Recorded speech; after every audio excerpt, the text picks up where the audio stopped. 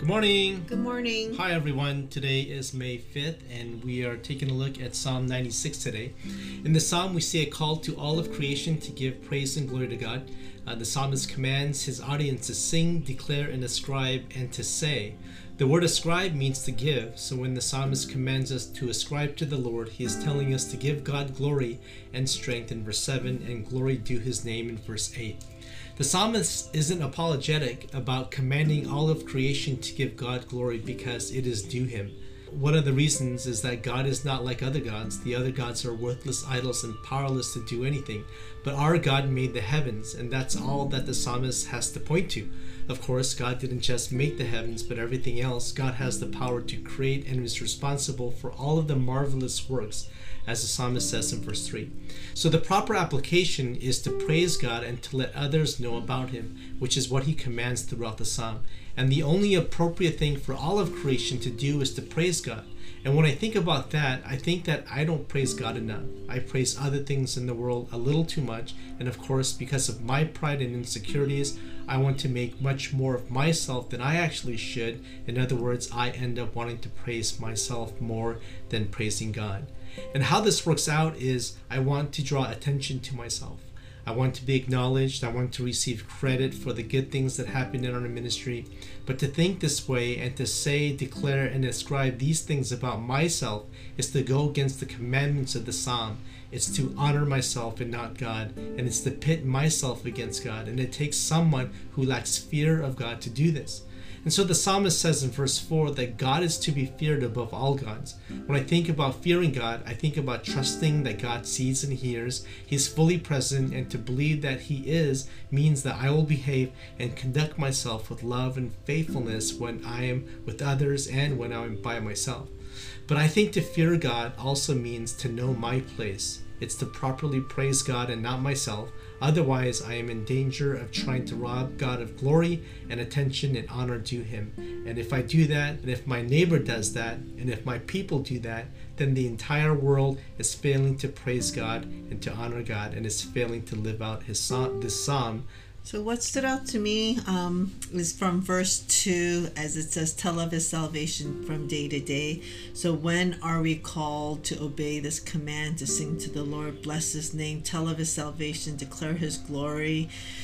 We are called to do this day to day. That this means it's daily, which means we should never stop giving God praise. So what prevents us from obeying these commands?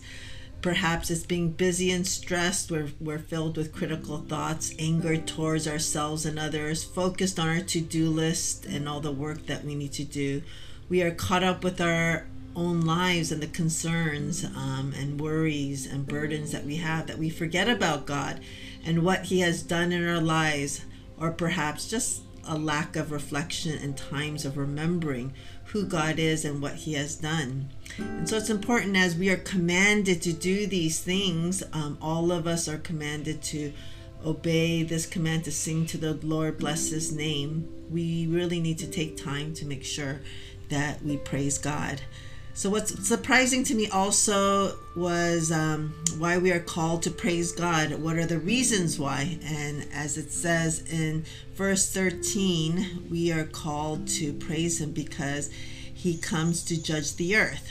He will judge the world in righteousness and the people in his faithfulness. So what's surprising that we are to praise God for being a judge? A judge seems scary. The judge executes judgment based upon the facts of what each person did and how one broke the law. However, we see that this psalm ends with this joyful confidence that God will judge and set things right.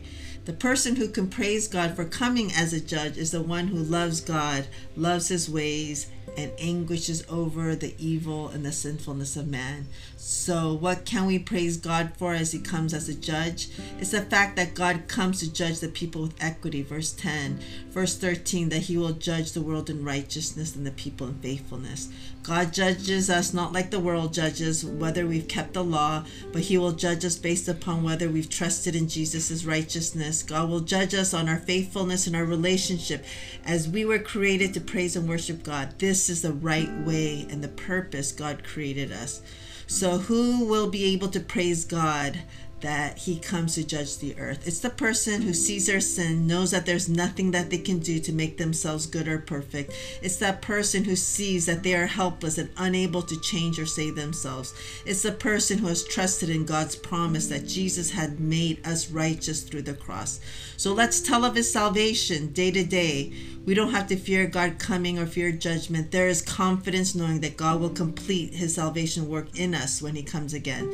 We can be filled with praise knowing all that God asks us to do today is to be faithful to our relationship with him, to day by day praise him. Okay, that's it. All right, have a nice day. Talk to you later. Bye-bye.